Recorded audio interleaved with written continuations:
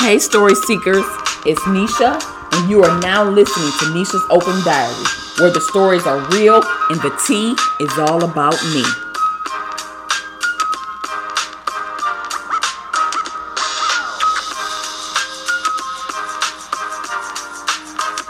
Hey, story seekers, welcome to Nisha's Open Diary. Today we're going to be picking up where we left off with the last story time. Once again, we're going to be continuing my series on domestic violence.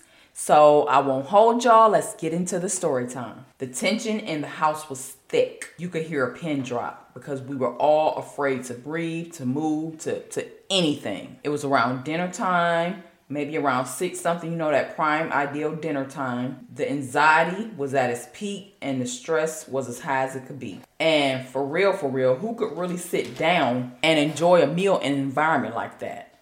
My father, like most times, was agitated and was waiting for even the smallest reason to take his frustration out on her or us. We were all walking around that house on eggshells because who knew what might set him off? He was like a ticking time bomb that could explode at a moment's notice. Oh, and yeah, another thing about my father, when he didn't have 2 things, he was even worse. And those 2 things were money and weed. So like many other households, we were low income. Money and resources were far and few between. And what we did have was hardly enough to make ends meet, which meant hell for us because when money was low, things got worse. It only heightened his abusive ways. And on this particular evening, my mother was cooking dinner. We always generated to her no matter what because we felt like she wasn't technically the only parent in the house, but we were all uncomfortable with him. He wasn't affectionate. He ain't show no love. All he knew was abuse. And we would all just kind of generate to the kitchen where she was, watching her cook, anticipating when it would be done, seeing if we could help her or, oh, Ma, can I do this or whatever the case. And which apparently irritated him because he would yell at us and tell us to go sit down somewhere, stop hanging in the kitchen, so much so that we made up a song about it. Even though it would probably get us beat, we made up hanging in the kitchen. And we would be singing that song, we hanging in the kitchen, we hanging in the kitchen. We used to sing that song all the time because he had such a big issue with that. I can still remember me and my brother singing that song. And I'm going to ask them when I talk to them if they remember that. We tried to make the best of the situation. We tried to make light of things that we had to face. And in that moment, of course, we hurried up and got out of that kitchen. We wasn't hesitating, wasn't no back talk. He said get out of there, we was getting out because we knew what it meant otherwise. So basically, we left that kitchen abruptly, okay? Because we knew that could turn, anything could turn into some beatings. And then what you think gonna happen with her when she tried to step in to save us? And as he said, we went in there and we sat in the living room with him, still as statues. Scared to move. He was watching TV and we was all fearful of making a move, a sound, breathing wrong, looking wrong, anything. It was the end of the month, which meant food was low, money was low, resources was low. They ain't have no money. He ain't had no weed. And therefore, that created him being even more unhappy. And so that meant that the environment was even more tense. Can you imagine how he is when he's unhappy versus the times that he's supposedly going along from the day to day, which I would think he would be happier. But honestly, if I'm being real, it never seemed like he was happy. And I know my mother was miserable. But however, some time passed and finally I hear my mother's voice was like a beacon of light to get out of that living room with him. Because finally we hear her say, y'all can eat. And we all run into the kitchen. We sit at the table. And in this kitchen, the way this house was built up, the kitchen was connected to the dining room. But it was connected by like a bar, a 2-sided bar where one side was on the kitchen and the other side was on the dining room. But over the top, it had the kitchen cabinets was connected. Like on the kitchen side, it was glass kitchen cabinets that went across, and then the bar part down there, you could see through there or whatever. Somebody else could be on, like, on the other side, sitting on the bar stools with their side up there isn't cabinets. It's just like the wall or whatever. And so the kitchen table was up against the bar side in the kitchen, the way the kitchen was made up. And so we all went in there, and you'll see why I'm telling you about how that's made up a little bit later on. So we all get to the table or whatever, and my mom is fixing everyone's food, and she finally finishes up fixing everybody's plates, put everything at the table, whatever. So, but still, just imagine how uneasy you are when your stomach is always in knots and you're always tense and always feeling queasy and nauseous and upset or sick to the stomach because you're a ball of nerves all the time. And it's all due to the fact that you don't feel safe with one of the people that brought you into the world. Because it's always uncertainty. You're always unsure, never knowing what's going to happen next. And I can't speak for anybody else that was in the house, my 3 brothers or my mother, but I know how I felt. And I felt that way more times than not. I say 99% of the time I felt that way. And I might have a little bit of relief when I'm at school. But then again, think about me sitting at school at my desk, and I'm thinking I still have that feeling in my stomach, because I know as I'm looking at the clock in the classroom, that little bit of relief that I feel is coming to an end when that bell rings at 3:30, dreading having to go home. And that night I just could tell. I could tell this before it was over, something was going to happen. So after my mother was done getting us settled, getting us eating and everything or whatever, she walks to the living room door, and as meek and as quiet as a mouse, she says, "Ray, you want me to fix your plate?" And he said, "Yeah." And she came back in the kitchen and proceeded to fix his plate. We were having Salisbury steak, mashed potatoes, and broccoli. That sounded pretty all right to me. I mean, it was just a basic weekday dinner. Nothing special. I mean, it was good, but it was nothing really special about it. But it sounded good enough. It was good enough for me. But I guess it wasn't good enough for him, because maybe that's not what his palate was craving. Who knows? But she goes in the living room. She gives him his food. And right after, she don't want to hang around in there with him either. So she comes back in the kitchen with us. And she's just standing there smoking a cigarette and biting her nail. And I said to her, "Ma, you ain't eating?" She said, "No, y'all eat." She looked so worried, so timid, so nervous. And this was all the time. Jumpy. Real jumpy. And before long, my father came in the kitchen and said, "Bitch, I don't want this shit." Threw the whole plate upside the wall. Plate is broken in half, sliding down the wall, food everywhere, all behind the stove, all over the floor and everything. And as you can imagine, how do you think we're feeling in that moment? And I will never forget the color of those walls due to that incident. And I haven't lived in that house in years. I haven't lived in that house since I was in middle school. And the walls were yellow, and like a canary yellow. I will never forget. And after that, my mother, she was trying to, ask him, like, she's trying to ask him, like, what's wrong? And, trying to be submissive, I would guess, in her meek tone, trying to, avoid another beating, I guess. But he grabs her, like, by the side of her neck, basically, like, choking her. Like, kind of, like, around her neck, but by the collarbone a little bit. That kind of, like, a side choke, I guess. And he starts beating her up, punching, all the norm. And she's saying, "Ray, I didn't do nothing, and what's wrong, and this, that, and the third," or whatever. And I hate to hear her talk like that and cower in fear of him like that. It really pissed me off. But because he was always attacking her for next to nothing. And like many times before, he's punching her.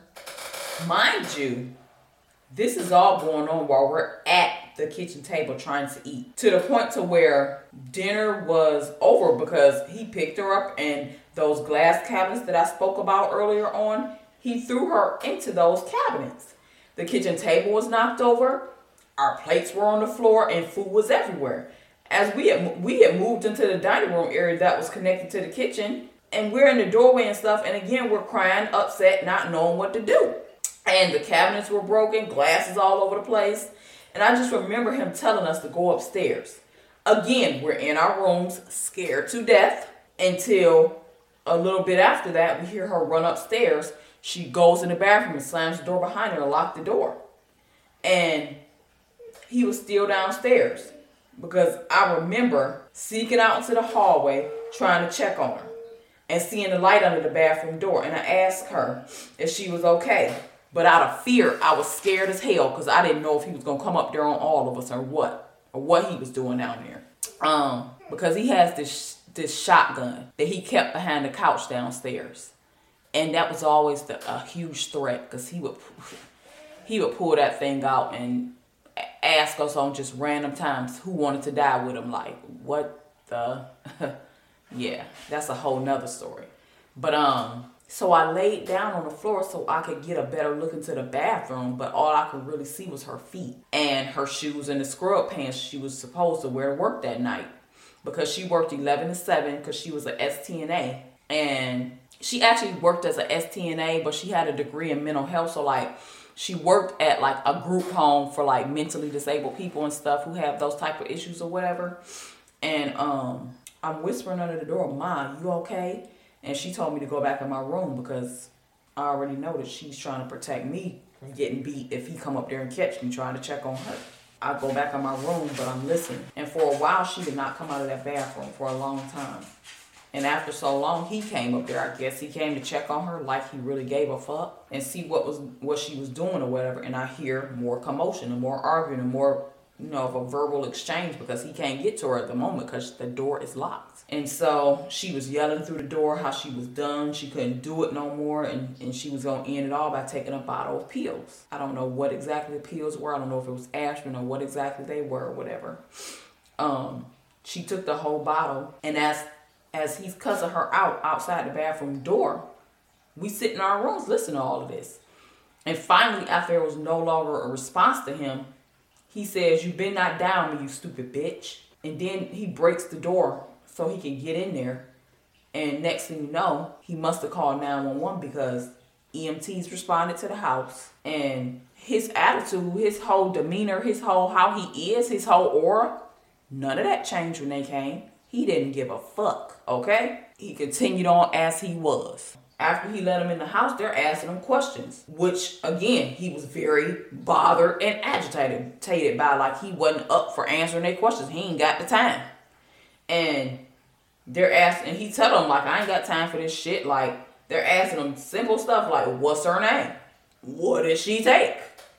And he is very fucking rude to them, almost like he ready to get it in with them. Whoever got a problem with whatever, he ready to beat their ass too. And he's telling them to hurry up, get this bitch out of here. Y'all taking this bitch, go on and take her, get her the fuck out of here. And he did not care. And don't you think, for some reason, I still question this to this day. When these people and these type of encounters happen, why didn't they say? Why didn't they call the police? Like, why didn't they report it? Like something. But the one thing I can say in defense of the EMTs, they had to have seen that was like a very crazy environment.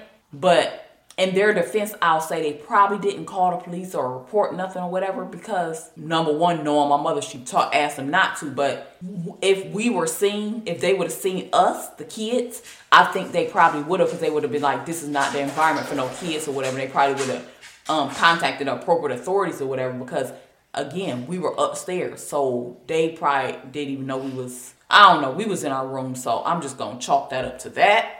But he just gave them all kind of like aggressive energy. And now I cannot speak for my brothers or my mother. I can't speak for nobody but me. My world was crashing down at that moment. Because from my perspective, now we're going to have to be here with him. Oh my God. Like, what now? Like, what's going to happen with my mother? Is she going to be alive? Is she going to die? Like, is she okay? Like, what? Because who was going to answer these questions I have? Like, and so she's gone. They took her to the hospital, and day in and day out, we was there with him, living in fear of him, wishing and hoping our mother is coming home, wishing and hoping our mother is okay, wishing and hoping our mother is not dead. And he don't care. He ain't called that hospital not one time. He ain't try to go up to no hospital. He ain't try to find out what's going on with her, nothing. But I tell you what he was doing, and I tell you how everything was going, because The thought of being raised by him was terrifying. And every single day we sit up listening to him, knowing she in the hospital, knowing everything that happened, he don't give a damn. Listening to him tear her down at every turn, talking about how she ain't shit, how she an alcoholic, how she this, how she that. Nothing, never anything positive. And you know we don't want to hear this, but you think we gonna actually tell this man that? Now he's engaging us more because she's not there. So who you think gonna get beat down? So you can't show no kind of care for her. You can't say, well, daddy, I love my mother or any of that. Oh, you love that bitch? Like, it would have been real bad. You can't show no affection, no care that you care about, because he's asking crazy stuff like, you care about your mother? You care if that bitch dead or not? That type of stuff. And you are a child and you don't know how to respond. You don't know what to say to that. You got to act like you don't give a fuck about her. Because if you act like you give 2 cares about her, it's up. Believe that. And so he's saying all this negative stuff about her and you don't know what to do. You just stuck in a situation that you don't know what, when, where, or how. And finally, after about a week, one evening, my mother came home, and again, it's around dinner time, that prime time. It don't matter because no matter what, you're feeling sick to the stomach all the time, every day, nervous, all that anyway. And I'm going to stop right there for a second and just tell y'all like a few little things or whatever. Like, because of all of this going on, like in my childhood and stuff, like I was always just like nervous, like always just nervous. Like, do you know that the better part of my life, I've always bite my nails because that was a coping mechanism for me. When I tell y'all, I know a lot of people just bite their nails just because, I don't know, whatever their reason may be. But for me, I used to bite my nails so much. I used to bite my nails down so far that they would be hurting and bleeding. And then when that wasn't enough, the skin around my nails, even to this very day, I bite the skin around my nails like it's nothing. Like I'm biting my own skin off. Like what? But to me, it's soothing. And the only time that I don't bite my nails down like that and bite the skin around there is when I go to the nail salon and I get a full set put on. And the only reason I ain't doing it then is because I kind of can't, because the nails be too long for me to really get to it. And then once I get so tired of them nails, or sometimes I just bite the nails off because I need to get back to my coping. And I don't know why, but I was just, throughout my entire childhood, my stomach was just a ball of anxiety and a ball of nerves, and I just bit my nails just to comfort me, I guess. And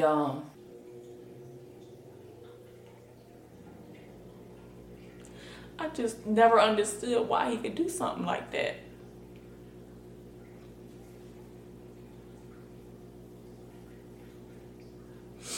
So she came home that evening, and it was around dinner time. And again, me and my brothers is around that same kitchen table. And he had cooked. And it was burgers and fries that day. And I'll never forget that, because he burnt them burgers up, okay? And you don't want the food. And we had been having to eat his cooking that whole week or whatever. I don't know. I'm just saying a week. I don't really know how long, but you're not going to tell that man that you don't want that food, because you know what it means. Like anything, like you're not saying that. So you eating that food. And you trying to eat this burnt up, dried up hamburger and stuff because you don't want to take no chances. And why should it have to be like that with the man that helped bring you into the world?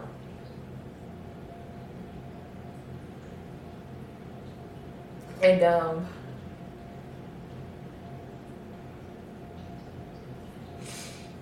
you don't want to tell him you don't want it.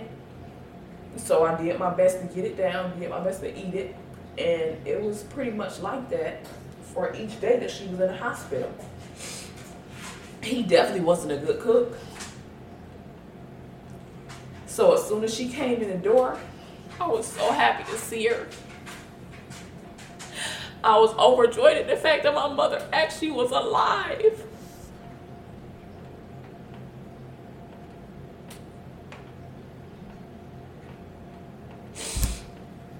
And even though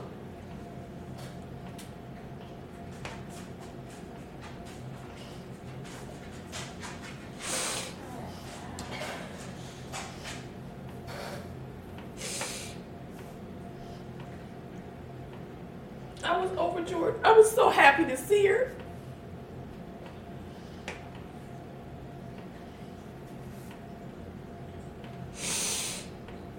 Because every day not knowing what had happened, not knowing if she was going to make it through, was so hurtful.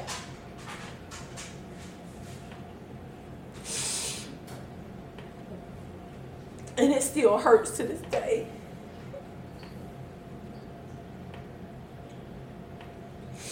And as she walks into the kitchen,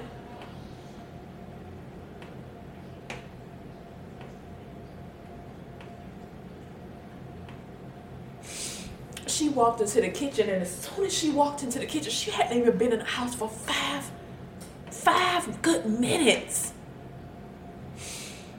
before he said to her, and we all just looking, probably eyes big as saucers, because it'd be like, oh boy, what's going on now? He said to her, you finally finished laying up on your funky ass, bitch. Just like, he got to be, you can't be serious. And you have no reservations about saying that in front of your own kids to their mother. No reservations at all.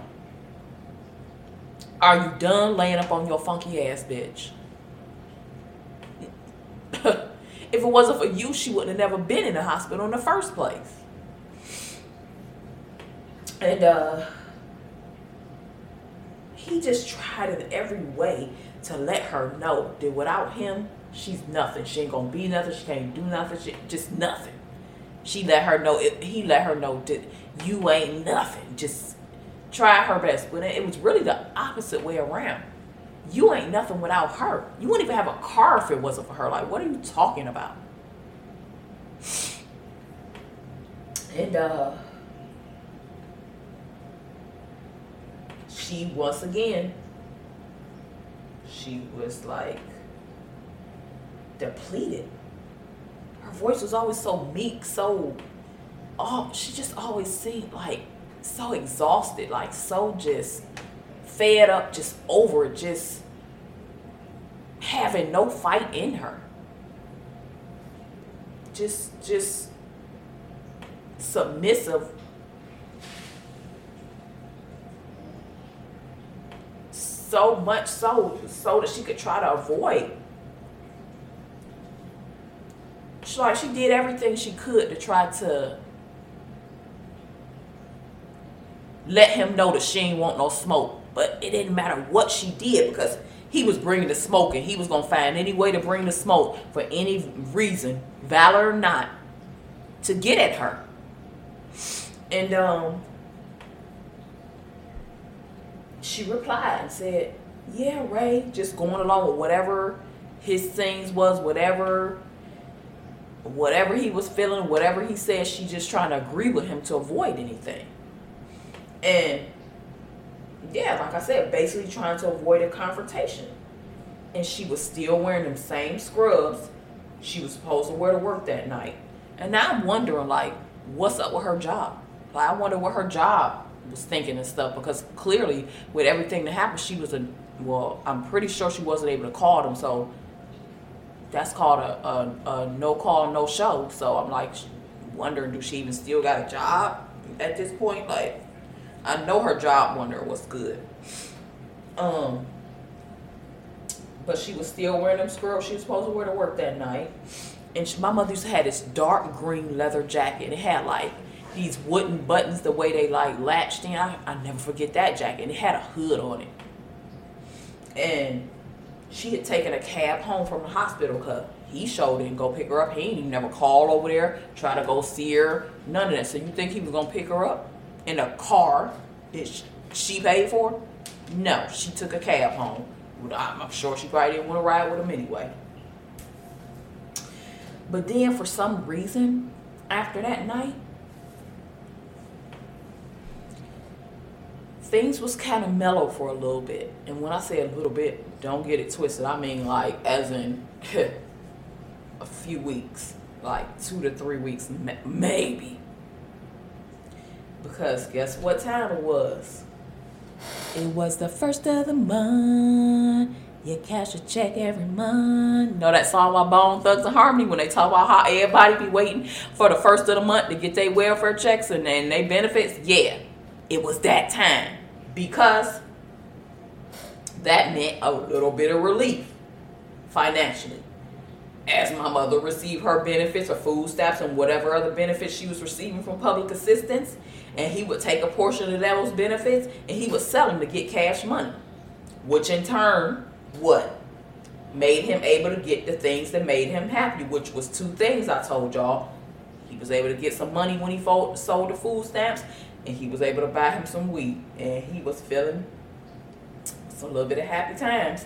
And even when you there and you engaging with him when he's supposedly happy, you still just like, you just looking like, really? Like, you scared to get happy with him. You scared to do anything because you know that who he really is. And so when he happy in that moment, you're not celebrating and happy with him. You just looking at him like, it's almost like everybody just had a blank stare. Like, don't get too happy. Don't do nothing. Like, you don't know how to take them. And everybody's kind of got blank stares and like a little, you smizing through your teeth. Like, you don't really want to smile. Like, you don't really, like, we don't fuck with you. Like, what?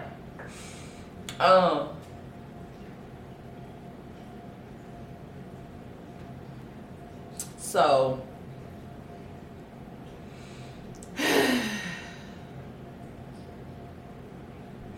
him being able to get the things that made him happy made for a happier household. Made even in those few weeks or whatever until they ran out. It gave us a little bit of relief. And because you knew that finally, eventually, the end of the month was going to come and it was just going to be right back to normal. So why get excited for real? And as the end of the month grew closer,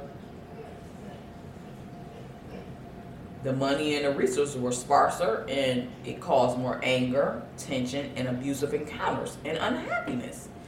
And so he would be less abusive for short spurts, but never really completely not abusive because he was that way 24/7.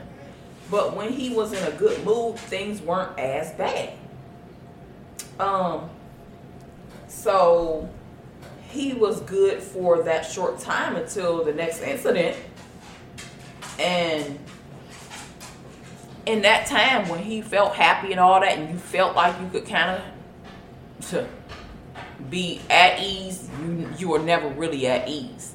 And at that time, I was snooping around because I was looking for them pictures that they took of my mother in the hospital because when he beat her up that night, she had a black eye. I mean, her eye was so fat and so black and so closed and everything that it looked like you could peel that black off. My mother's high yellow, like a red bone, as they call them. She was high yellow and her eye was, oh my God, closed shut, black as like black. And I stole those pictures. And I stole the pictures because I'm thinking like, who I'm going to take these pictures to? Who I'm going to show these pictures to? How am I going to get some help for us? Because I'm tired. Like, I'm fed up. And I was just trying to figure it out. So I hid them in my room. But I'm always in the back of my mind fearful of, what if he go off one day and he come in here and toss my room up and he find these pictures? I was so scared of that. But nonetheless, yes, I hid them pictures in my room, sitting on them, trying to figure out what to do with them. And things continued on as they normally did. And many more incidents occurred after that one. And with each incident, it just made me feel so much more distant towards him, so much more resentment towards him, so much more anger towards him, just total dismay. Like, even though he's my father, it really turned my supposed to be love into hate. And the complete opposite for my mother. Because don't get me wrong, I don't claim to have been a perfect child at all, but I do know that even over the years, when he wasn't in our life, it just made me care for her more. It made my love for her grow stronger. It made my admiration for her stronger, seeing as how strong of a woman she had to be to put up with all his nonsense. And I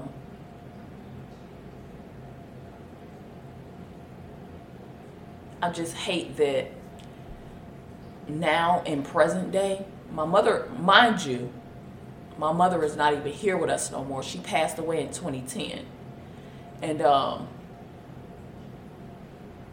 kick myself all the time because even after he wasn't in our life, like, you know, all kids at some point, they get smart with their mother, they do stuff they shouldn't do. And at this point in my life, I'm just so appreciative. I'm so grateful. And I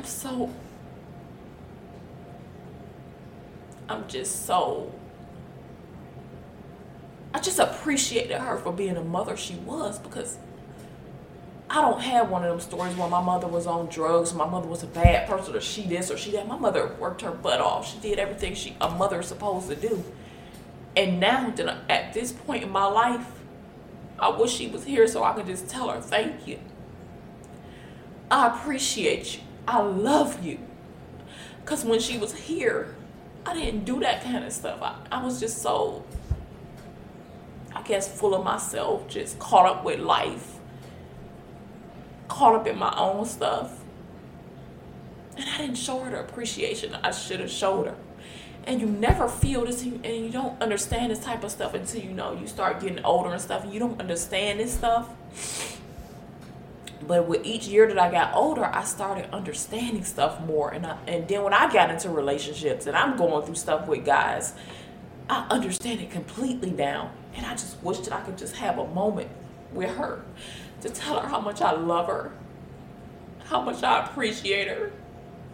And I'm never gonna have that chance, because I feel like a lot of her abuse that she put up with, I think she put up with it for us, because you always want to be in a relationship where you want to try to make it work for the kids type of thing and all that. And I'm just sorry that she ever had to go through any of that. And I just wish that I could just have one more moment with her to give her flowers and show her how much she was truly appreciated and loved. And unfortunately, I'm in a situation where I didn't think to do that until after she was dead. And now that's something I'm just never going to be able to do. And things continued on this way. Many more incidents occurred after this one. If you want to hear how the story ends up, keep tuning in as I tell these story times. I would like to thank you for listening to Nisha's Open Diary, where the stories are real, authentic, and the tea is all mine. Tune in to my next episode, where I will be continuing this series on domestic violence, and I will be talking about the time my mother was planning to kill my father, and we were going to be her accomplices. All right, story seekers, that does it for this story time. I'm out of here until next time. Make sure you tap in.